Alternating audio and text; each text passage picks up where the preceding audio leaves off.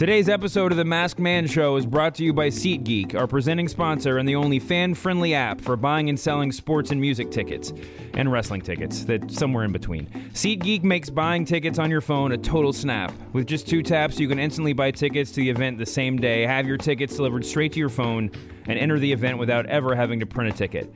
And if you can't go to a game or show, you can sell your tickets directly from the app in less than 30 seconds. With SeatGeek, there's no guesswork. You'll know exactly where you're sitting, what you'll pay, and whether or not you're getting a good deal, all right from your phone. So drop your old ticket app and experience buying and selling tickets the way it should be. To start using SeatGeek, download the free SeatGeek app or go to SeatGeek.com.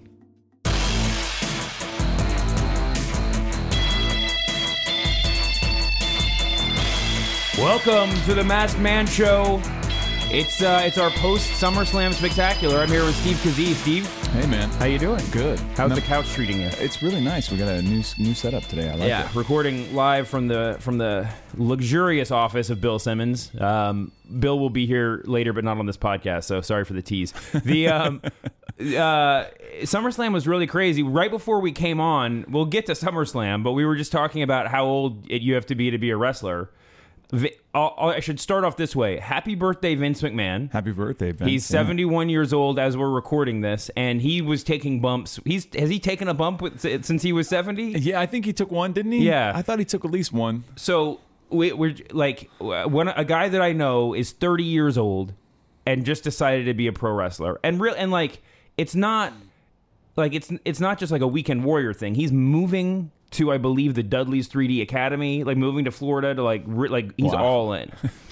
There will be more talk about him soon, I guarantee it. But I guess it just raises the question, 30 is pretty old to be starting out in the wrestling world. He never did anything before. No indies, no nothing. No. He's just he was like, I've been a fan my whole life, and now's the time. But maybe that's good. Maybe it's all a wear and tear thing, where most people, first, a lot of wrestlers have been wrestling well into their 40s lately. Yeah. But there's it's like being a running back in the NFL. It's you can be done at 23 if you carry the ball 1,000 times. Yeah, exactly. I don't know. I work out every day. I consider myself to be in good shape. I couldn't take I could take one bump and then I'd be done for a month. Yeah. I wonder, if you and I went down to the Performance Center and they were just they wanted to give us fantasy wrestling school for 2 days. Yeah. And your options were really learn how to bump for a day and be able to say that you did it, or just do the kids version and just run the ropes and jump in the foam pit. What would you, if you had to pick one or the other, what would it be? Oh man, I'd take the bumps. I think that's an interesting choice. I think I would want to take the bumps, but it'd be hard to resist the foam pit, which is a really weird but good segue into SummerSlam weekend, when it seemed like everybody should have been using a foam pit. Everybody. So much has happened since the last time I was on this podcast, and since it's too much to even wrap my brain around. But the biggest, correct me if I'm wrong, I feel like the 2 big things that happened, if you have to rank things, one was Brock Lesnar opening up Randy Orton with his elbow in the most gruesome, maybe planned, bloodletting on wrestling TV in a long time. And 2, Finn Balor accidentally dislocating his shoulder. So he dislocated his shoulder, put it back into place, won the Universal title, our first ever Universal champ, and then relinquished the belt the next day. Yeah. Which Mick Foley announced on Twitter, of all the weird ways to go about it. Yeah, it was brutal. But so, and that wasn't even all of it. My one note from the first hour of the show was that my two of my favorite wrestlers, Enzo and Sasha, need to stop almost killing themselves in every big match. Yeah. Both of them manage to go neck first onto the concrete every time they have a big, and this is not I'm not critiquing their working style. I'm just as a fan, halfway through both of those matches, I just sort of was watching with my hands over my eyes, like it was a horror movie. Yeah, it's a tricky thing to thread that needle, to go to the edge and not cross over, because you want things to look hype and you want things to look amazing.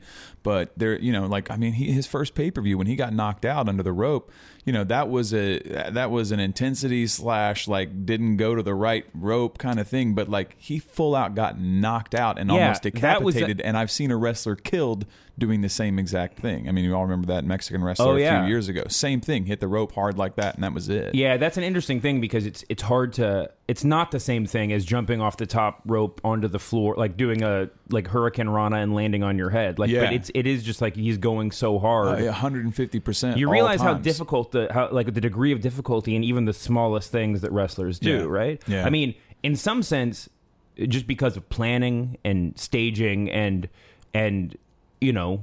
liability coming, the liability issues that the people at the very top recognize, you almost have to assume that like Sasha doing Sasha and Charlotte when she did the Razor's Edge into the Hurricane Rana off the top, like that might be in a weird way one of the safest moments of the night because like they can't, like that can't go wrong. They have to plan that out really well. Now there's a limit to how much you can plan when you're both like sweaty and doing like a flip off of a 12 It was weird too. I don't know if you felt the same way, but that match, I don't know how it felt because you were there, but watching at home, it felt so sloppy in the first like 5 minutes. Yeah, it took a while. It just missed a lot of beats and they missed a lot of moves and they were like holds that were slipping. And, I watched that match like for the first, like I said, 5-10 minutes and just like sheer horror. I was like, somebody's going to really get hurt. And unfortunately, I'm starting to see like Sasha.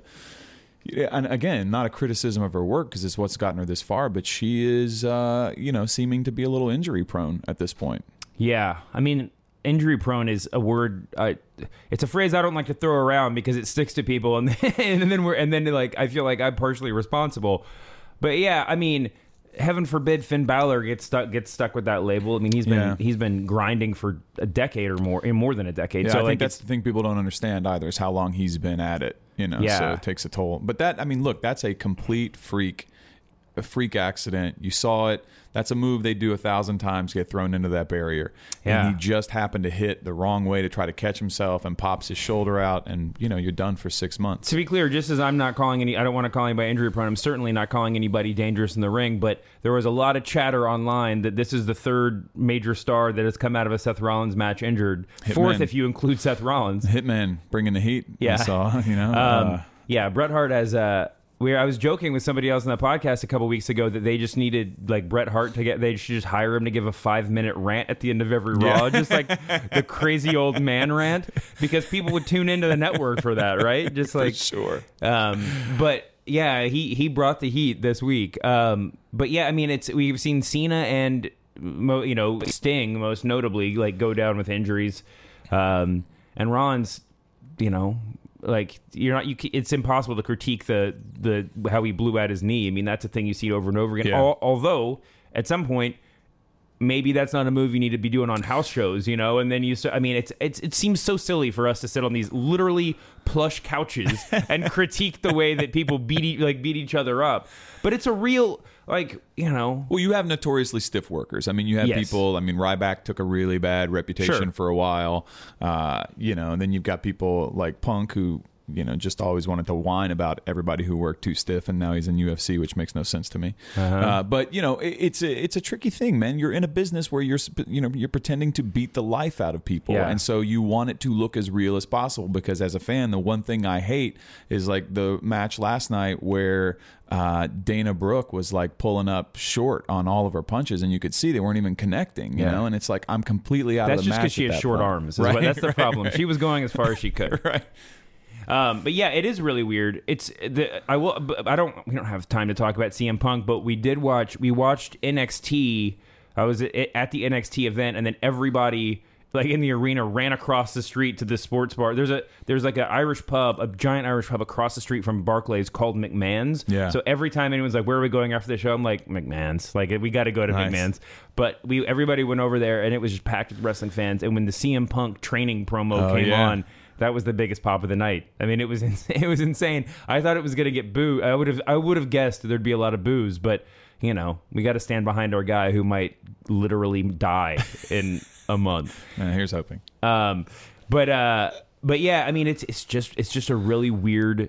It's just so hard to to judge these wrestlers, you know. I mean, and because we all wish they would never get hurt, but we love the era that we're in. I assume I can speak for everybody when I say, like, I want to watch wrestling. I don't want to live in a world where Seth Rollins isn't powerbombing people onto the ring barrier. You know, right. it's a fun period we live in. Yeah. But this all ties into what might have been the surprise smash hit of the week so far, which was Daniel Bryan and The Miz, like, just tearing into each other on Talking Smack. Yeah, I watched that. Still don't really understand fully what happened, and I kind of love that. I mean, you know, they're finding a way to surprise me. A person who's been watching this for like 30 years, like, is interesting to me. And I think it's also this blending of the reality era. Yeah, you know, I always said with Total Divas, which I loved, it would have been more interesting to me to start seeing some, like, little bit of kayfabe on there, you know, like, let's twist, because none of that stuff is reality anyway, so, like, let's twist it and turn it and help it sell, you know, the actual, like, program a little bit more.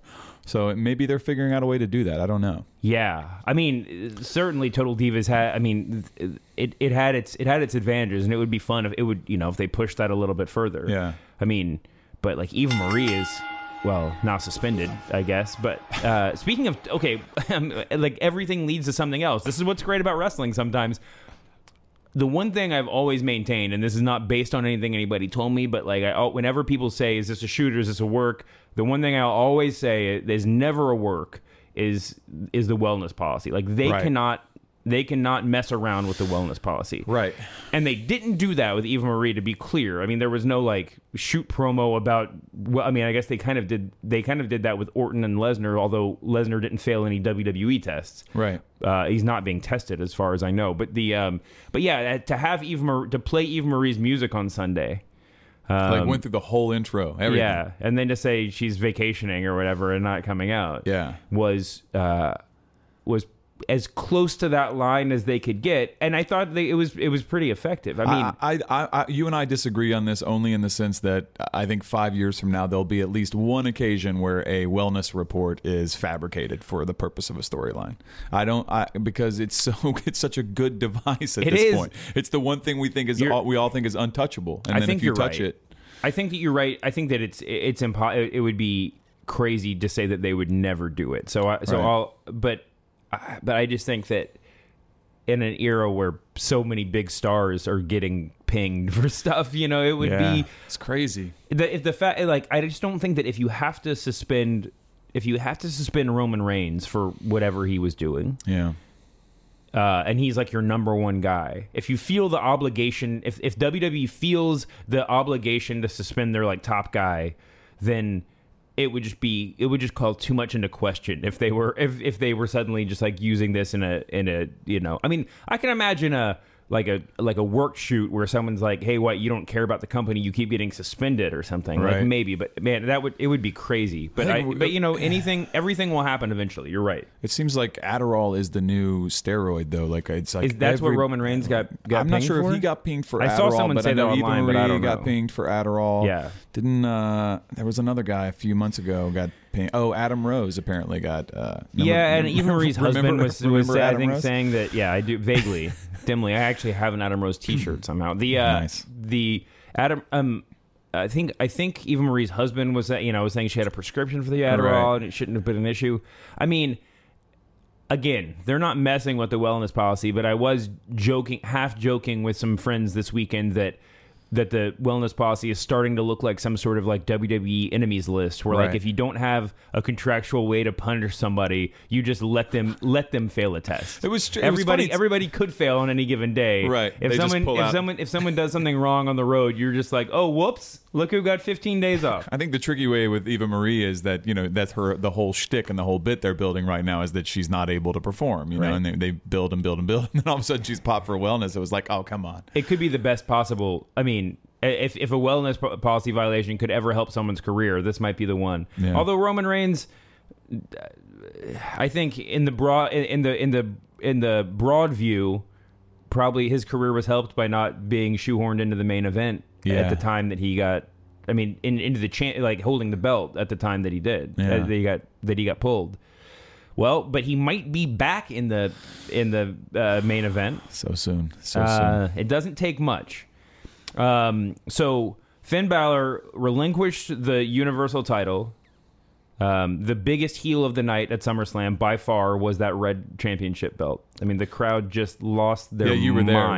It was bad, huh? It was, from what I could tell, it was much louder in the arena than it was on TV. And then by the next day, it seemed like they had taken it down a couple of notches on the network too. Yeah.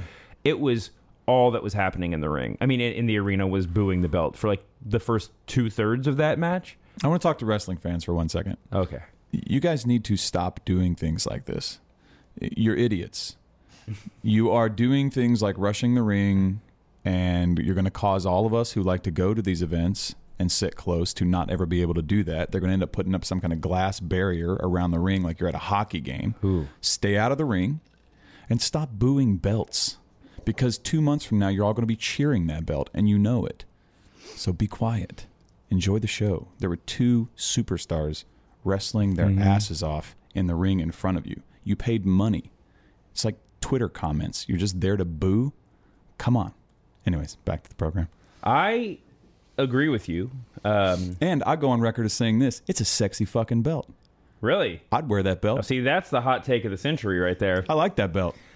You would wear that? I don't mind the red belt. So I think that my only critique of WWE, I mean, because really, I don't love the belt, but I'm not going to get mad about it, the color or whatever. My critique is that if all you're doing is changing the color palette, that's the only thing you're introducing. Right. Then why are you doing this like grand unveiling on the night as if it, everybody wanted, I think in every. The reason why the smart fans like you and me go nuts and boo at these events inappropriately, and we've all done it, for sure, is when our ridiculous, outsized fantasy booking expectations are not met. Right?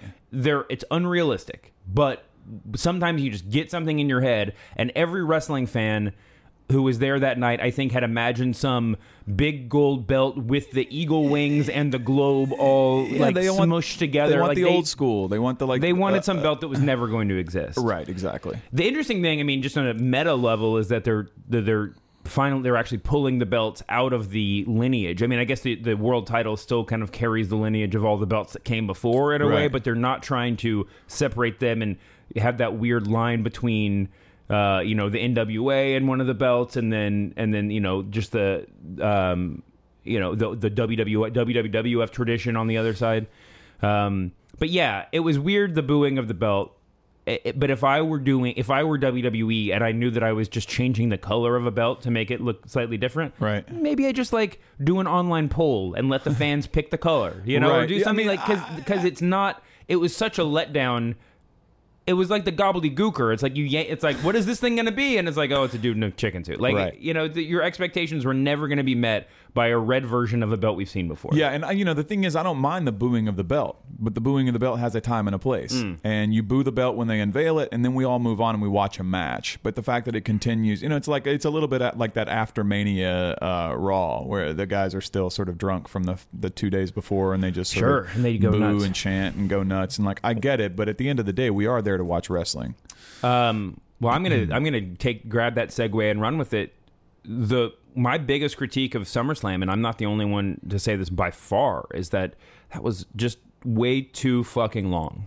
And sitting in the arena, I was looking at Twitter, people were like, what's wrong with this Brooklyn crowd? It's like, we've been here since 5 o'clock, and this thing is still going on.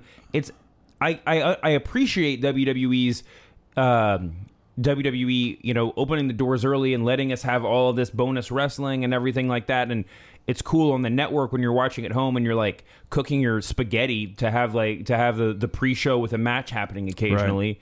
It's nice that all that's going on, but I mean, I don't know how. I feel like the reaction to the belt during the Rollins Balor match was basically like the Raw after WrestleMania. Like, everybody was so punchy by that point that there was no and the here's my rant of the week. The shape of the card, besides being so long, the shape of the card was so wrong. Made no sense. I'm not even interested in talking about Roman Reigns and Rusev having, but the place where it was just odd. The fact that they had the SmackDown women's match after the Raw women's, and I'm not saying that like the Raw. I mean, if you want to talk about who deserved what, the women's title should have been second to last, but that's not what I'm arguing. Right. I'm just saying, like, the arc of it was so weird, and I get the idea of, you don't want to keep everything up at a fever pitch for too long. And there's certainly been WrestleManias where it was like just a drudge for the last 4 matches because they were all 45 minutes long. But we don't need popcorn matches. I understand the purpose of a popcorn match to just elite to get you out of that mood, and you can take a breath, you can go to the bathroom, whatever. But we have 20-minute video packages between every main event now. That is your popcorn match. Yeah. Like, that's your chance to sit back and, like, go outside for a smoke. We're good. Yeah. We don't need that. I mean, it's so weird. The fans have after 5 hours of wrestling, the matches are in such a weird order. How the fans don't internally know how to respond correctly after, because you're on autopilot, and you just the matches that are happening aren't the matches that are the most important. It's so weird. Well, it's confusing to me. Look, I'm not a fan of baseball. I was a fan of baseball for a long time, and then baseball games started averaging somewhere around 4 hours, and then I was just like, I lose interest, and I worry sometimes that that same track is sort of being taken. I'm a firm believer that Raw should be 2 hours, and SmackDown should be 2 hours. Pay-per-views should never go longer than 3. I mean, it's just, we don't live in a world where you're going to keep people's attention. And I do think, I wasn't there, but having watched NXT TakeOver, and the UFC on the same night, it was probably one of my favorite nights of viewing sports entertainment in a long time. And I think you must have been feeling, after having sat through NXT for 3 hours and then sort of having a 4.5 hour SummerSlam, it's a lot. And it's a decrescendo from, I think, the hype of the weekend. Well, I mean, this was the first into a Sunday night. The NXT card, I mean, Joe and Nakamura are just the best, but compared to last year, the actual WWE SummerSlam card was vastly superior to the NXT card. Yeah. In a way that, last year, the NXT card just totally stole the show. Yeah. But you're right, because of the arc of the weekend, which ended in sort of like a 5 hour nosedive. Yeah. Or decrescendo. Nosedive is probably a little bit extreme. I'll take your word. But yeah, I mean, I woke up on Monday morning and I was just like, man, that Revival match was really great on Saturday. I mean, it was, by the way, Dash and Dawson. I mean, love those guys. Yeah, I mean, that was just Gargano and Ciampa. I mean, wow, those 4 guys just went at it, and it was the perfect. It was a level of the awesomeness of indie wrestling and the full breadth of WWE style wrestling mashed up in a way that, I mean, I'm sure we could find a Kevin Owens match that is sort of hit that same high point on that scale. Yeah. But man, it was really, really great. I feel like those guys are splitting though. Yeah. Gargano and Ciampa. I mean, everybody on the roster is a little bit smaller now than they were, 20 years ago for sure, but even 5 years ago. And I think there's lots of room for undersized, quote unquote, undersized guys on the main roster. And so I don't think there's a lot of reason to be like, man, if only he was a little bit tall. People say that about Xavier Woods, and I think that's true. If he were taller, he would be in a whole different spot. Yeah. But man, if there's anybody, if Johnny Gargano was 6 inches taller, he would already be the world champion. Yeah. He's so good and just has everything they could possibly want. I agree. And that's not to take away anything from the rest of the guys in that match, man. The Revival have come so far in such a relatively short amount of time to be. I mean, they're gonna be headlining an NXT takeover event for sure. It's just so great. So yeah, I mean, I think Gargano and Ciampa, it looks like they're gonna have a little feud, which is good. Yeah, I like them better separate than I do as a team. I just think they're both really talented, and I don't know, man, with the cruiserweight push and all that, we'll see. I mean, Finn Balor's not that big of a dude. Yeah, I mean, and I think in some sense they're going to have to hold back on promoting any cruiserweights to the main, to the quote unquote main roster, right? Just to protect Balor a little bit. Right. I don't think it's an accident that him and AJ Styles are on separate shows. Right. They fill sort of the same slot. Yeah. And I think it's going to hurt, the Lucha Dragons type guys that they're not going to be able to get that little guy making good push for a little while but now Finn Balor's gone, so I don't even know what I'm talking about. Yeah, 6 months, man. He had, apparently his surgery was successful. Yeah. Maybe he can get in the gym with he can get with John Cena's rehab coach or whatever and be back in a week and a half. That'd but be nice. But yeah, I mean, so broad strokes. Well, before we get off of NXT, what did you think about Joe and Nakamura? Oh, I thought it was one of the best matches I've seen all year.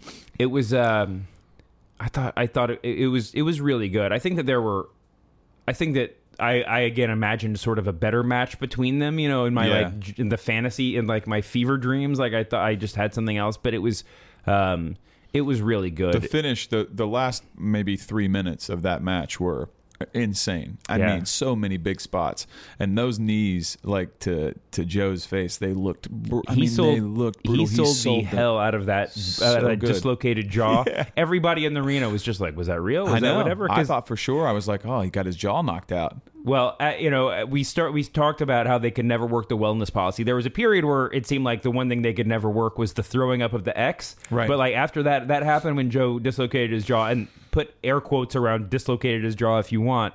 But we all have seen the worked X. Like that's a thing that exists. Yep. And so that was the conversation. And so many people I was talking to was just like, no, that was clearly a worked X. Like they do it a different way. And I'm sure that's true. I don't know. But it's just so funny, you know? Yeah. There's no limit. You're right. There's no limit to what they won't turn into a gimmick or whatever. But I thought if that had just been the main event of a standalone takeover that wasn't part of SummerSlam weekend, it would have gotten a little bit more of it. Well, maybe not. I was going to say we would be praising it more. We certainly would be spending much more time on this podcast talking about it. Yeah.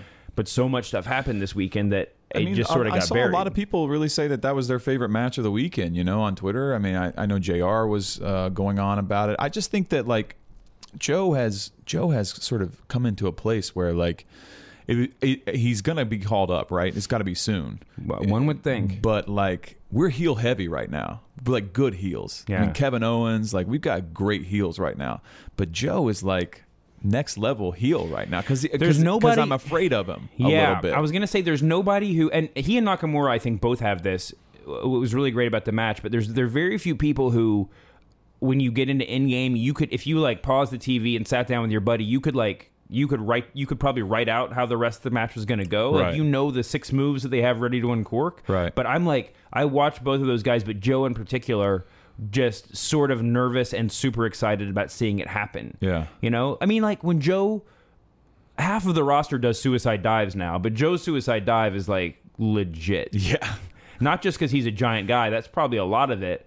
But just the way that his body moves through the air makes it look like, you know, a cannonball is going so damn fast to be that big. It's frightening. It's really and yeah, I mean, you know this. I've seen you sitting at a table with Samoa Joe. Like, he is one of he is in the upper echelon of wrestlers of like you just feel different being in the physical presence of him. For sure. And he's not 6'6". Like, he's about as short as you would think he would be, but like he's just so scary. Yeah, he is. Although I'm telling you, it's my dream to take a muscle buster from that guy. So, Joe, if you're listening, anytime, any place. Onto a mattress. Two, preferably. Yeah, I mean, I hope that he gets called up. Last week, my fantasy booking suggestion was to just have him and Nakamura in the match by shaking hands and show up for the SmackDown Tag Team Tournament together. Oh, that'd be awesome. But like, he's got. I feel like he's going to go to SmackDown.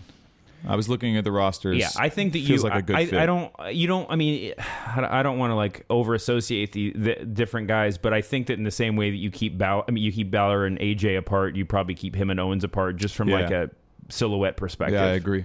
Although they're totally different guys, I just am imagining what WWE is thinking. You know, the bruiser. And I mean, I guess the funny thing is, Kevin Owens, who is, you know, obviously like one of my top 5 favorite guys, is a very specific wrestler, but they've been booking him kind of as Samoa Joe since he debuted. For sure. Which is not the wrestler that he is. Right. And I think that it was a good move, calling him a prize fighter, just, you know, focusing on just him as like a brawler. A brawler. Yeah, old school. He, by the way, has... I have nothing but praise for Kevin Owens, but whoever's making Kevin Owens merch, you went from the best merch in the business to just like we're borderline Fruity Pebbles territory with this Kevin Owens merch right now. It's not good. Yeah. I would wear any Kevin Owens shirt from the first 2-3 months. Don't you feel like that always happens, though? The higher you get up on the roster, the more like cartoony your merch gets. Probably so. So it's probably a good sign. I will say this. Looking at the merch stand at SummerSlam was the best looking merch stand I've ever seen. Right. Like with Nakamura, I guess Nakamura was the night before, but I think they still had his stuff for SummerSlam. Sure, yeah. But with Finn Balor, Seth Rollins, the New Day, Kevin Owens, to a lesser extent, John Cena, everybody's got their own look to their merch now, which is really cool. And it's not all black stuff. Oh, Randy Orton's new shirt, Brock Lesnar's shirt, it's all sort of identifiable, but it's mostly wearable, and it all has a pretty cool. They're definitely head and shoulders above where they've been in the past. Still got to talk about t-shirt texture though. WWE, they're real not comfortable. I'm wearing the Andre the Giant Eighth Wonder of the World shirt right now. Oh, the old school ones, those are pretty good though. It's okay. It's a little bit rough. Yeah. It's a little bit rough, and the neck's a little bit tight. The we can all complain about. I cut the sleeves off of all of mine and work out in them, so that isn't really. Yeah. You don't just buy the sleeveless. They have some John Cena sleeveless shirts. I was wearing a Bullet Club shirt though at the gym the other day, and way across the gym, it's a huge, looks like just big open space, and way across the gym, I saw a guy, and he just looked at me, and he threw his head up, and then gave me the too sweet from across the gym. That's so great. The Bullet, yeah, man. Bullet Club. Bullet Club is now the not so secret handshake amongst wrestling fans. But that brought in the whole new era of wrestling clothes that you can wear out in public. Yeah, exactly. I still don't know if I'm really gonna go rock the Bullet Club shirt at a Silver Lake bar on the weekend or something. Well, it's tricky because in the current climate we live in, if someone doesn't understand wrestling, you kind of look a little murderous, and they're like, "What's Bullet Club?" They're worried about you. Yeah. Very quickly. Yeah. They think you might be a Second Amendment voter. Yeah. That's a good point. But Finn Balor's merch, starting with the Balor Club, has just been off the hook. Yeah. I like it. They have a lot of good stuff. The paint game stepped up quite a bit too, right? The paint game? I said his paint looked so good. When he got signed, people were talking about him getting signed by WWE, which is a year and a half ago, how long ago that was. I remember joking, probably on a podcast, that WWE should hire his airbrush guy before they hire him, because that's worth more to the company overall. I did have a report from backstage from a very, very, very, very tuned in source that there was a door with a sign on it for the airbrush, for the body paint. There is a body paint department in backstage in WWE. There you go. But yeah, they really stepped that up. Yeah, I'm still not 100% sold on the Rasta wig, but that entrance, but they are putting that entrance over crazy. Yeah, for sure. And it's just so cool. There's nothing as cool as seeing a dude's paint get worn off over the course of a match. Going back to the Sting, obviously there were other people with paint, but guys who I always remember Warrior. His paint always came off. Yeah, Sting and Ultimate Warrior, because they were wrestling whenever you knew it was a big match because they wrestled and sweated enough for the paint to start coming off. Yeah, it was really cool, man. And that Rollins Balor match was the first thing I rewatched after getting away from it for a few hours and going back. And man, it was so great. Yeah, it was a great match. Match of his lifetime up until this point, I'd say. It really sort of, you can't debut at SummerSlam in that way and win the belt and all of that. Putting the shoulder out, it's going to become legend. If I were able to have a conversation with the guy, I know he's got to be down right now. You've got to be down. But you're going to come back in 6 months hotter than you could have ever been had you been wrestling for the last 6 months. Yeah, the fact that he dislocated his shoulder and kept going and finished the match, that's by the way, stuff of early legend. In the match. Yeah, that happens early in the match, and he finishes so many other. It's move after move after move. It was really incredible, and I agree. There's nobody. I haven't thought deeply about this, but I'm trying to think who, given the fact that he ended up winning the title. Because I think there was some real skepticism about whether or not this was a legit push versus a Dolph Ziggler, let's get the Mark's happy for SummerSlam push. Right. Given the fact that they put the title on him, what are the parallels? It's like Goldberg, except way fat. Like it's the big, well, not the Big Show. It's the Giant in WCW, like where this guy just shows up out of nowhere, and they're just like, hey, you're wrestling for the title. Well, I think there was a lot of chatter about, well, yeah, Finn Balor NXT, and but no one believes in him up there. People aren't that sold on him. I mean, I think this is a number one thing to say. Like that's not even in anybody's mind. Like that guy is the future of this company. I think that there's probably some. I think that it seems like backstage at WWE that like two mutually exclusive things can be true at the same time sometimes, or like the winds can shift direction very quickly. Yeah. Vince McMahon is 100% in the Finn Balor bandwagon. Like that's his favorite dude. For sure. He's his favorite dude in so much as like he is fully dedicated to putting him over. Right. But yeah, I don't think that it's untrue that Vince like might not have known who he was a month ago. Like, sure, like that totally could be possible. Yeah, I agree. Or I mean, not have been able to pick him out of a lineup. But I was joking around last week that they shouldn't have, done that it was weird for them to have the whole demon entrance on just an episode of Raw. But I get that, like, one, you need to introduce the majority of casual fans to this being a thing. You got to prep it, yeah. And two, and more importantly, if it's this that's gonna get Vince excited about him, it's that sort of stuff. Then like do it every week, man. Like as if it's Finn Balor, who I think I've said before is the most upside of any guy on the roster right now. I mean, he's the guy. He's the only dude he has that John Cena potential for being the face of the company. Yeah. Also has that John Cena potential for like your girlfriend saying like, "Hey, let's watch this match." Roman Reigns too, I guess. But like, I mean, the ladies talking about Finn Balor this weekend was just off the charts. It's not just the ladies. I'm from a world of musical theater, and musical theater, for those of you who are not from that world, is a very LGBTQ friendly environment. Sure. All of my gay friends love Finn Balor. Like, it's the number one way to get any of my gay male friends interested in professional wrestling. I say, oh, would you like to see a picture of Finn Balor? Boom, it's done. They're like, what time is Raw on? I'm telling you. Well, I mean, it was very recently that Stephanie came out in an interview. Not came out. She had an interview in which she said like they were very serious about LGBTQ issues, and that there would certainly be characters who were gay in the near future. And dude, that when kind of anybody disparages wrestling, I always say we're one of the first groups to like sort of set boundaries like that. I mean, remember when Darren Young came out? Yeah, nobody even blinked an eye. We were like, all right, cool, awesome. No, I mean it was a weird. And then Pat Patterson was Pat Patterson. I think he was actually maybe before Darren Young. When he came out on the reality show on the Legends House. I'm not sure which. Yeah, I think happened Legends first. House might have been right after that, but like calling it an open secret gives it too much credit. Like it was just well known. Yeah. But yeah, I mean, I think that in some ways, and this is what just boggles my mind about pro sports, NFL and NBA. It's like for whatever like dinosaur stigma there is around being gay, it's like there's no need for there to be a stigma in a world where you're just like one of the most impressive athletes in the world. And there's no correlation except in that like crazy old way of thinking, right? Yeah. But like it's just so weird. Like why does it? Like, it just shouldn't matter. Before we get into the really gross part of the podcast, I want to tell you about our sponsor, Blue Apron. It's awesome.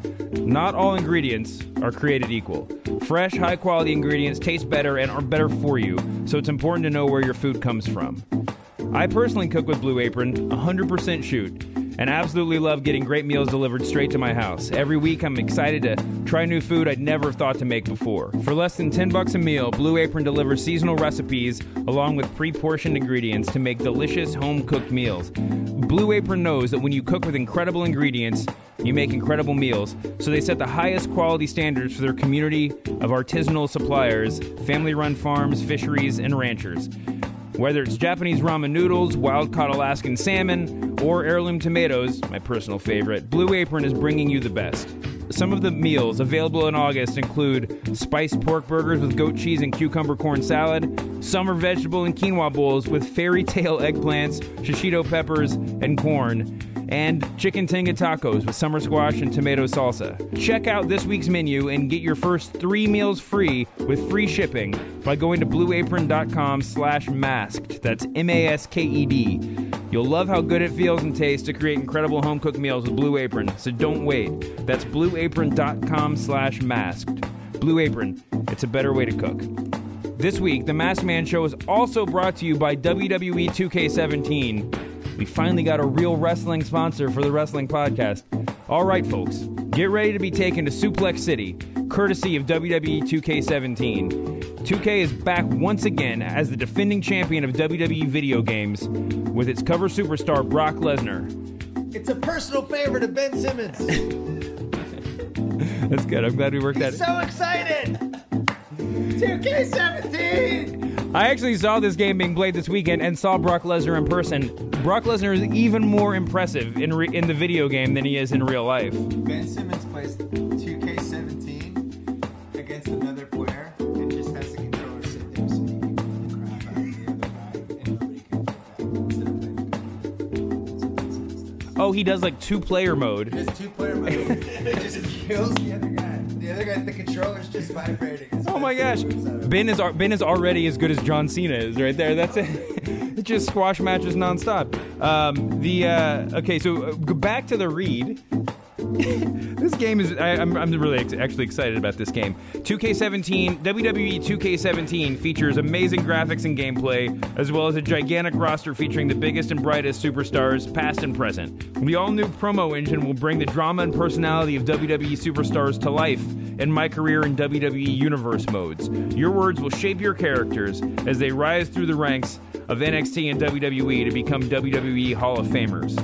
So enjoy a star-studded soundtrack featuring some of the top names in the music industry, curated by executive soundtrack producer Sean Diddy Combs. You might know him better by his other gimmick, Puff Daddy. Pre-order your copy today and receive 2 playable characters of the legendary Bill Goldberg from his days in WCW and his WWE tenure. That's when he had the shorts and not the briefs, as well as 2 classic WCW arenas. For more information on everything WWE 2K17, go to wwe.2k.com. WWE 2K17 hits the shelves on October 11th, so pre-order it now. We're going to get back into the show with Steve. Just a little bit of a warning. Randy Orton and Brock Lesnar drove us to drop the F-bomb about 100 times, so if you have kids listening, you might want to cover their ears. For SummerSlam itself, are there matches that we need to specifically touch on? There's so many big matches. We'll run through these one by one. Well, we've yet to talk about Orton and Lesnar. Right. So we should hit Let's that. start at the top then. What a weird match. What a weird... I was trying to one of the strangest matches I've ever seen. I said this to you before we started recording. It was like everybody wanted to talk about that match, but then immediately everybody, like, you would get into a conversation and then you would just let it peter out because, like, you can only say what the fuck so many different ways. Right. The weird thing that I was messaging with Sam Donsky, ringer writer, who was on the show last week, and Sean Fennessy, our editor, and I was like, here's the weird thing.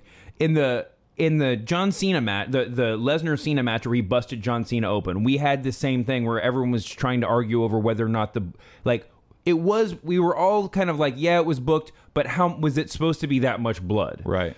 And then, so we had that repeated. Then, you look back at the Lesnar-Undertaker match, where the storyline coming out was whether or not the match had been ended early because Undertaker was just so hurt. We had the echoes of that in the Randy Orton match. Yeah. At some point, you got to assume that, like, either all of these things are accidents or they're all on purpose. And if they're accidents, why is Brock Lesnar employed? And obviously, he's a huge star. This is maybe an issue. I think that... But I just can't... I would lean towards it all being planned, but I just can't imagine the backstage conversation where, you know, Michael Hayes or Triple H goes up to Vince and they're like, hey, do you want to do another one of those, like, what the fuck endings? The fans will just go home talking about this? Like, yeah. I can't wrap my head around what the booking decision would have been. I mean, the only thing that I can think about is that, you know, I mean, of course, Lesnar has a lot of, like, you know, rumors and things swirling about what did he fail at, you know, UFC. And I was sort of like, okay, well, how? I think we talked about it. If he wins at UFC, then how do you play that? And if he loses at UFC, how do you play that? What we didn't talk about was what happens if he, like, you know, fails a drug test. So, in the sense that if he comes out and just becomes this ruthless madman who's like busting people open and seems reckless, then we're all going to stop talking about the UFC violation and we're just going to start talking about what the fuck is happening with Brock Lesnar, which is kind of what we're doing right now. But to me, I mean, look, I'm not saying that he wouldn't, but I don't know why Randy Orton would be like, oh yeah, I'll take a severe elbow to the head and you can try to bust my head open. Like, just don't do it on my face. Like, do it up here on my head. You know what I mean? Like, I don't see a world where that happens.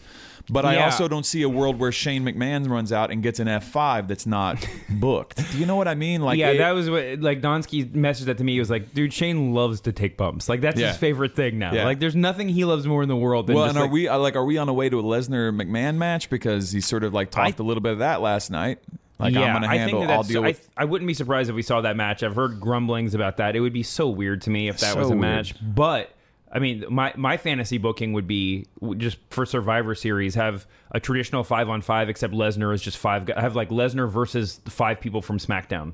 Like, you know, have Shane and 4 cohorts or something. Oh, God. Bring back the Mean Street Posse. Maybe they bring back Goldberg. Yeah. A little Goldberg. There was Lesnar. a lot of Goldberg chatter. I'm not sure. It's so weird that, like, everybody, the same thing happened with Sting when he showed up on the video game, and then Sting didn't come back for a year or whatever. Yeah.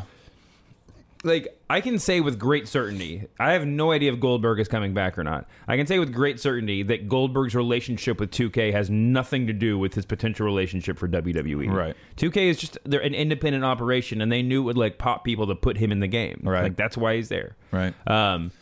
But who knows, man? Goldberg, and he's 40 years old or something, maybe older. And every interview he's probably closer to 50, isn't he? Yeah, he's probably like 44. Yeah, but he's 45. But in every interview, I talked to him. He insisted he's, you know, like ready to go, 15 minutes away from ready for the ring. You know.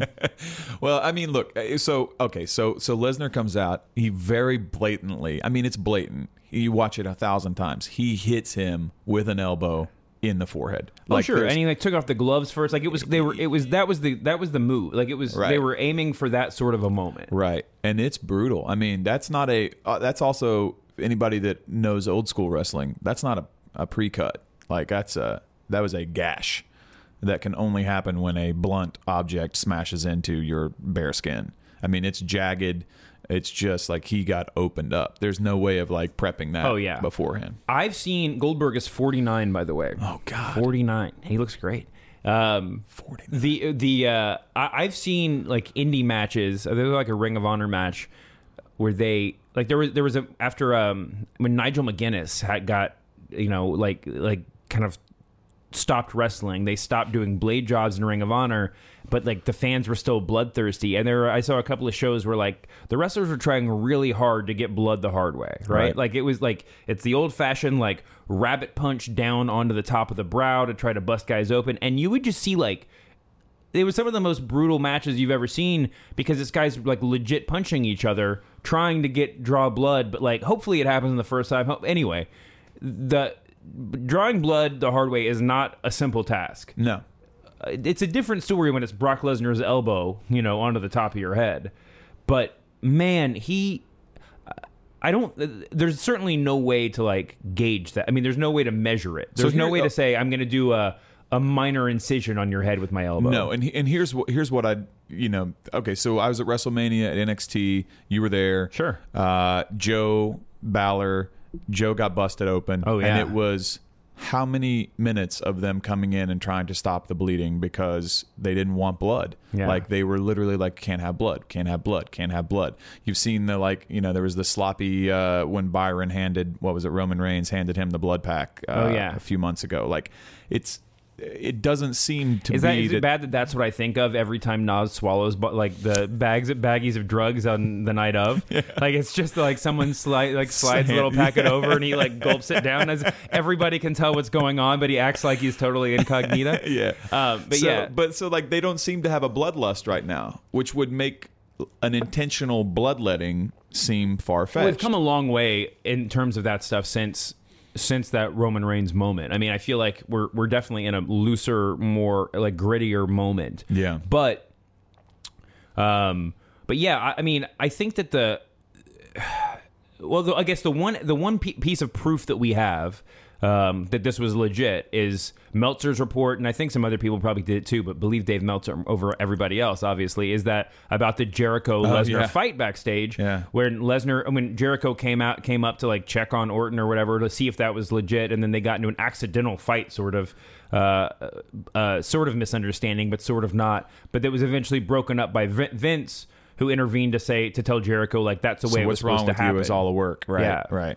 So, I mean, on the one hand, if that was not a work, but Vince just wanted to break up the fight, that's what he would say. Of course, yeah. But it does see like the context clues of that story. And then you take Lesnar into your office, and you're like, "What the fuck are you doing?" Yeah, yeah. The context clues of that story, though, like lead me to believe that it was totally planned. But like, I think that at the end of the day, the thing that's, I mean, the theory that I couldn't quite buy into is the most plausible one, which is they know that the most important value that Lesnar has to them is to make it seem like a real sport for 5 minutes, right, and to get people talking about it, whether it be on SportsCenter or ESPN's new wrestling vertical or just, internet chatter. And man, they pulled it off. Well, the thing that I always, find interesting in these moments is like a guy like Lesnar, you always feel like maybe he forgets sometimes that it's not UFC. Like when you watch him wrestle, Sure. You're like, I'm always like a little worried he's got like a little PTSD and he just goes like, oh, I'm in a fight, and like just starts fighting people because he's brutal. But then you remember, like, this guy's trained for years and years and years. He also knows what he's doing. He may be a UFC fighter, but he was a professional wrestler before that. And a real wrestler before that. Right. So...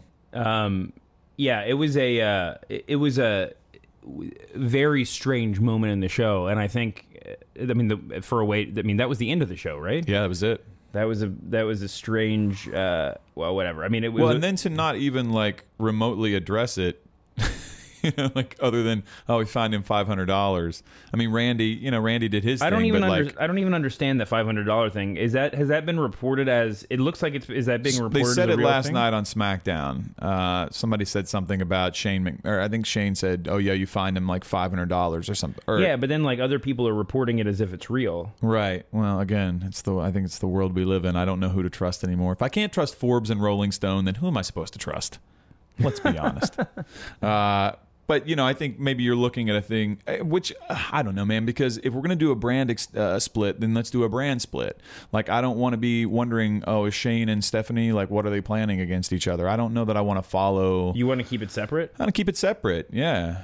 Because then, like, why are we doing separate pay-per-views? And then, we'll come together for Survivor Series. In the last brand split, didn't, like, the Rock went, like, number 2 and then, like, basically retired, like, a week later? Or something like that. Sometimes you just have to use people as, like, placeholders to, like, move the other pieces around in the ways that you want to move them. Right. But, yeah. Okay, well, speaking of the brand split, we got to touch on the other championship match. What was your feeling about Dolph Ziggler and Dean Ambrose? Always a bridesmaid. Yeah. Always a bridesmaid, man. I mean, they certainly didn't book it or perform it in a way that made you feel like it was the match. It was going to be the match of the night. No, look, I am. God, I went so quickly from being Team Ambrose to just being really. I think. Whoa, really? I feel like Ambrose might be the worst champ we've had in 5 years, 4 years, 5 years. I just don't get it. It's the. If he's going to be the gritty sort of lunatic, then be a lunatic. Don't be a buffoon. And he's sort of starting to trend towards like being a buffoon. It's like more about like playing like I'm a lunatic than it is just. He certainly. Sort of he definitely had a buffoonish period, and I feel like he's come out of it. But dude, he came out last night in the Mohegan Sun like thing with like a giant foam hat and. Basically seemed like he was drunk ringside, like talking through the Dolph Ziggler, that was AJ silly. Styles Okay, match. you're right. So I just don't know what's going on. So like, what are we doing? Are we the comedy brand? Because if we are, that's fine. But like, let's just go fully there. But anyway, I don't know that Ambrose is the champ for much longer. Yeah. Well, I think that they got to leave it on him just to legitimize SmackDown. He has the role of legitimizing the show and keeping the belt legit and legitimizing himself. I feel like they're sort of a package deal for a while. I was surprised that there wasn't that AJ Styles. Do we have to do spoiler alert? No, there's no spoiler alerts after live SmackDown. Now it's live SmackDown Live. Yeah. If you didn't watch it, it's your fault. It doesn't surprise me that AJ Styles is next up to bat. No. It does surprise me that they wrote Ziggler off. I guess just because watching Sunday, I got the feeling that I was hoping for like a formal Ziggler heel turn, and I don't need full on heel turns like smack an old lady heel turns, but if anybody needed one, it was Dolph Ziggler. Sunday night felt like they changed the booking at the last minute to, it was like, it felt like a thing we've seen before, where like a match sort of underperforms, and then the original version of the match happens the next night on Raw. Does that make sense? Yeah. Like they were just like, go ahead and have a good match, but like we're gonna save the storyline implications for Tuesday. Right. And then Ziggler was obviously still in the mix, but it was one of those weird. I mean, the way that they booked it, where it was like Ziggler had to win to get into the championship match, it just felt like a foregone conclusion that he wasn't. My favorite part was, AJ, if you win, then you're in the match against Dean Ambrose. But Dolph, if you win, then you're in the match with AJ and Dean Ambrose. It's like, well, then the first part doesn't really count, because if AJ loses, is he not in the match? Like, I don't understand. Yeah. So basically, AJ's in the match no matter. And at that point, I was like, oh, there's no way Ziggler's going to be in this match. It's just not going to happen. Yeah.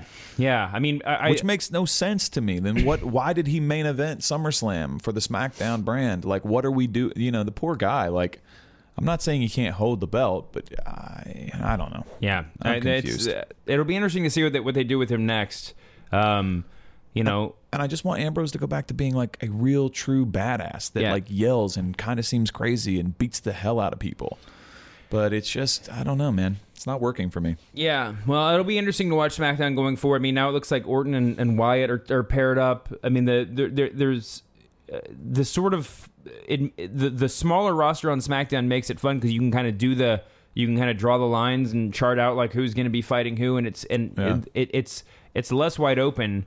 But then, you know, the downside is it's less wide open, and you kind of like it might sort of get stale if they don't book it really carefully after a few weeks between. Well, I guess they have a pay-per-view in 2 weeks now, right? Is it two or three? I think it's 3. We're gonna I do like that. I like the Wyatt Orton. You know, I was like, when I saw Bray last night, I was like, oh right, you didn't have anything to do at SummerSlam. I literally forgot that.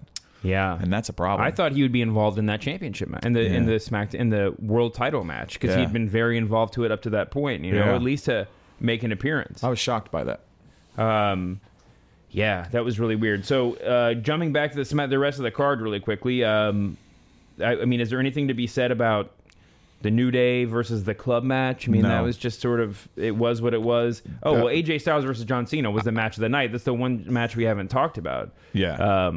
Ending with John Cena seeming to finally give up.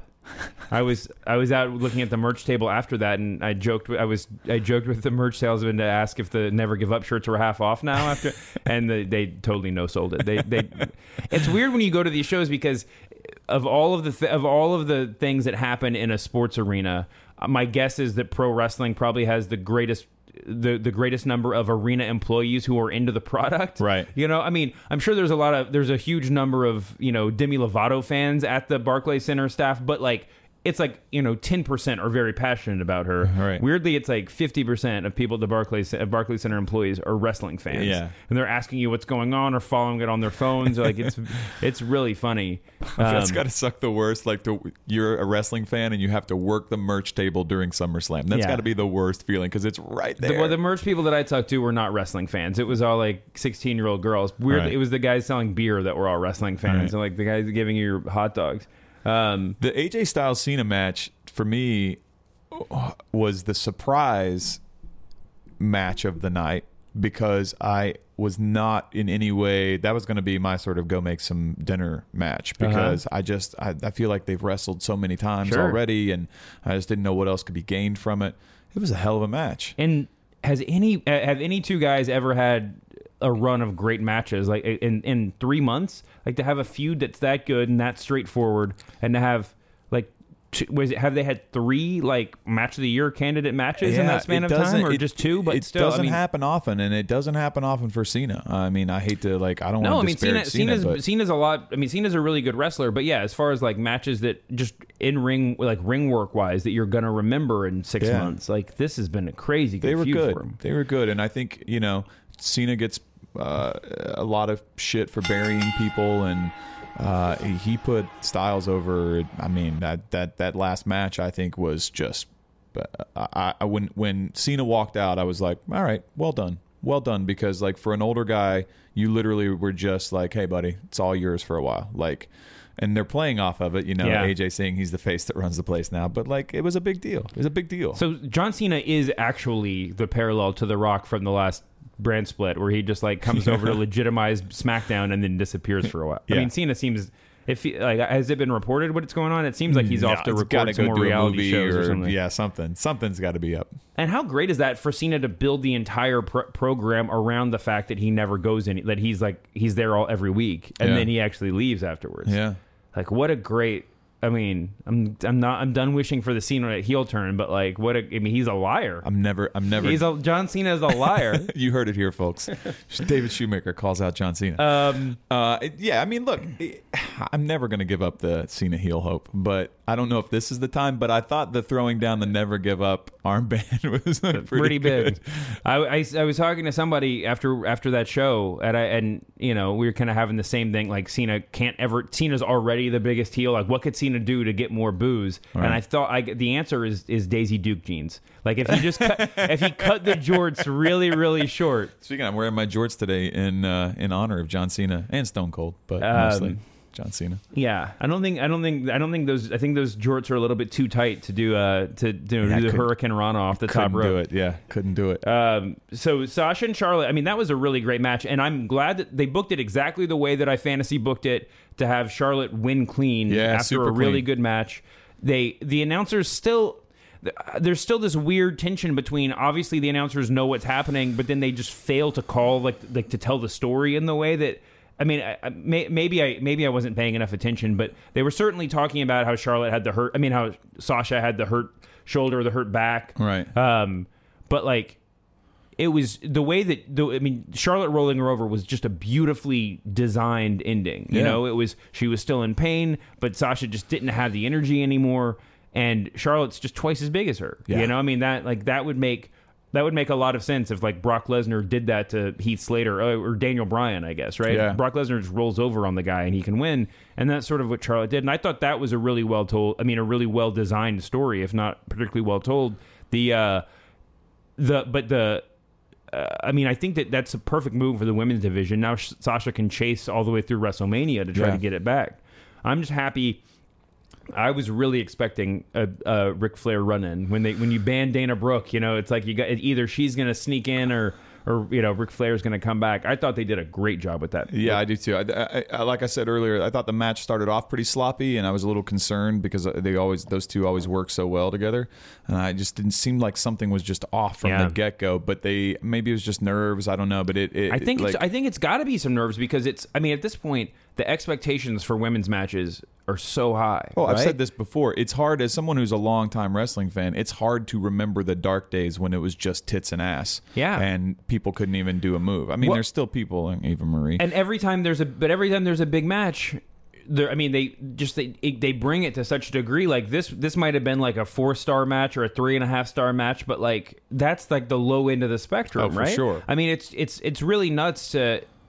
It would be like if there were only 12 big men's matches a year and like 5 of them were Savage Steamboat. Like every time you go out there, you're just like, oh, wait, we have to do that? Like crap. And and don't get me wrong. I mean that the Finn Balor, Seth Rollins match, they really brought it. That was they're going out there with that same level of hype, but the expectations are just slightly different in the women's matches. Well, and I think too that I was thinking about the fact that these particular women, I mean Sasha and Charlotte, and the women's revolution, so to speak, because when you look down the line at NXT right now, I mean, other than Nia Jax, who's now up, and Asuka, who will be up soon. She's great, man.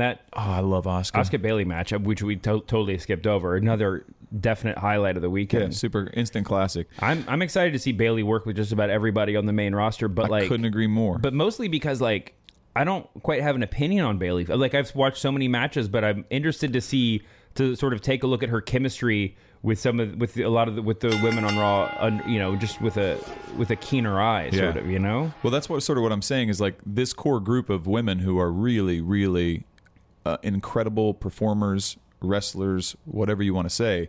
I'm curious to see how the next generation coming up, are they going to take that ball and run with it, because, you know, I also have some of the same complaints about the men's division. I don't know who the next big superstar out of NXT after Nakamura and Joe get out of there will be. Now, granted, somebody always sort of rises to the top, but I just think that we're at a zenith right now where we have a lot of really talented people who are right in their prime, 29 to 35, who are just killing it. I mean, Charlotte and Sasha Banks and Bayley, but also, you know, when you look at guys like Finn Balor, Kevin Owens, I mean, you know,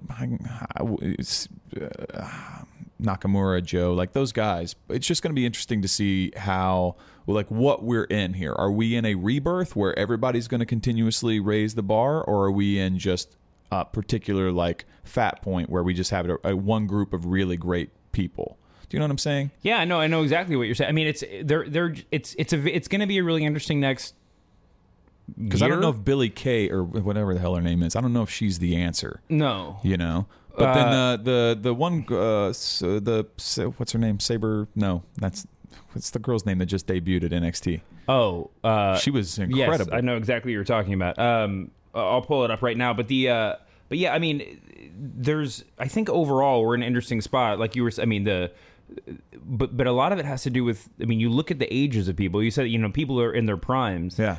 But Finn Balor's 35. Yeah, I mean, that's just it. They have all part of the result of bringing these guys up from the indies or over from the indies is that everybody's in their prime right now. Yeah. So we're we're already in the middle of the glory days of professional wrestling, and we're not quite aware of it. Would you say we're in the middle of the glorious days? Oh my gosh. I was just looking through my notes. We got to get out of here soon. I was like, what have we not talked about? And the number one downloaded soundtrack song on iTunes right now is Bobby Roode's new theme song. I mean, how great is that?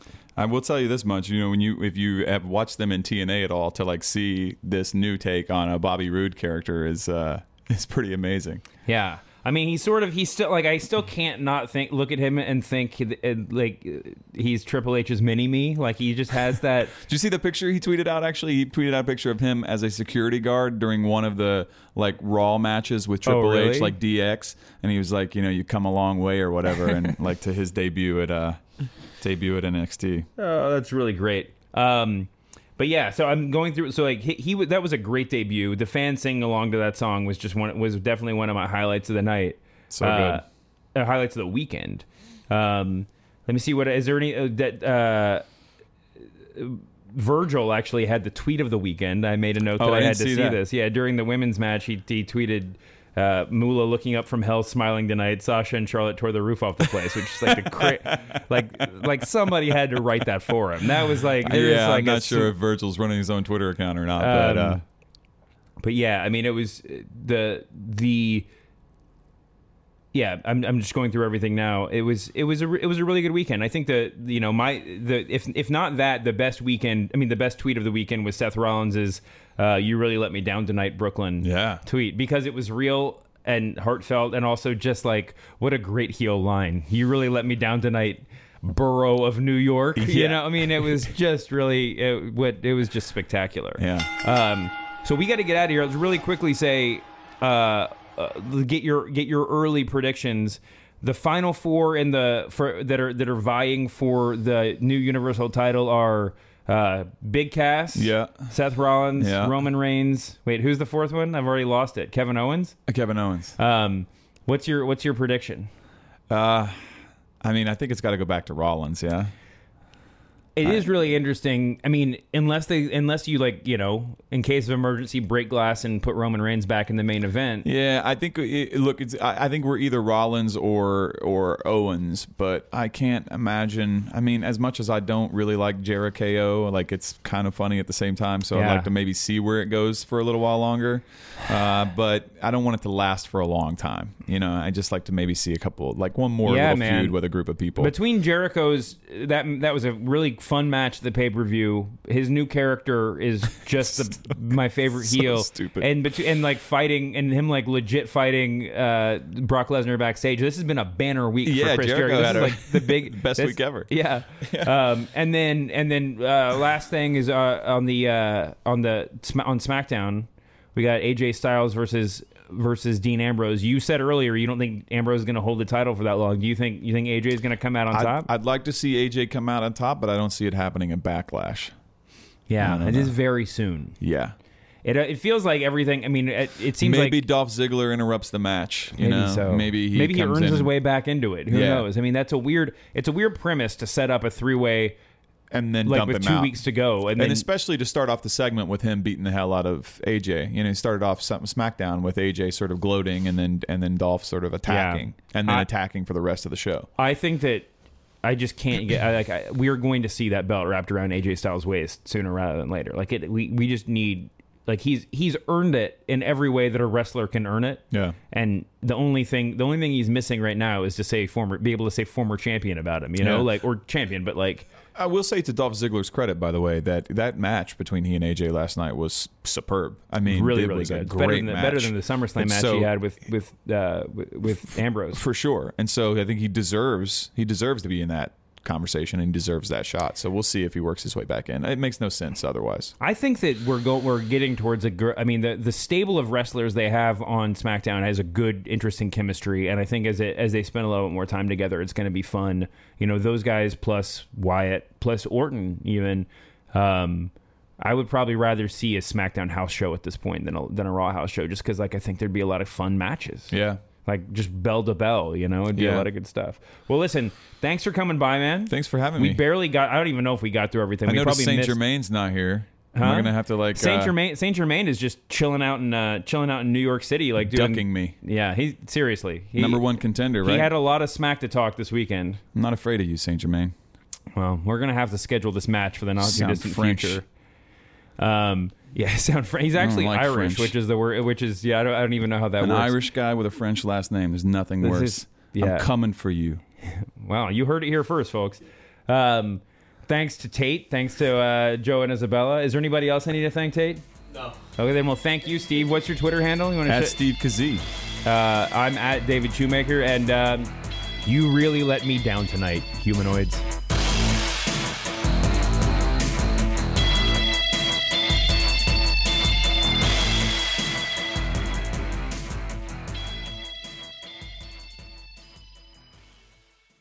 Thanks again to WWE 2K17 for sponsoring today's episode.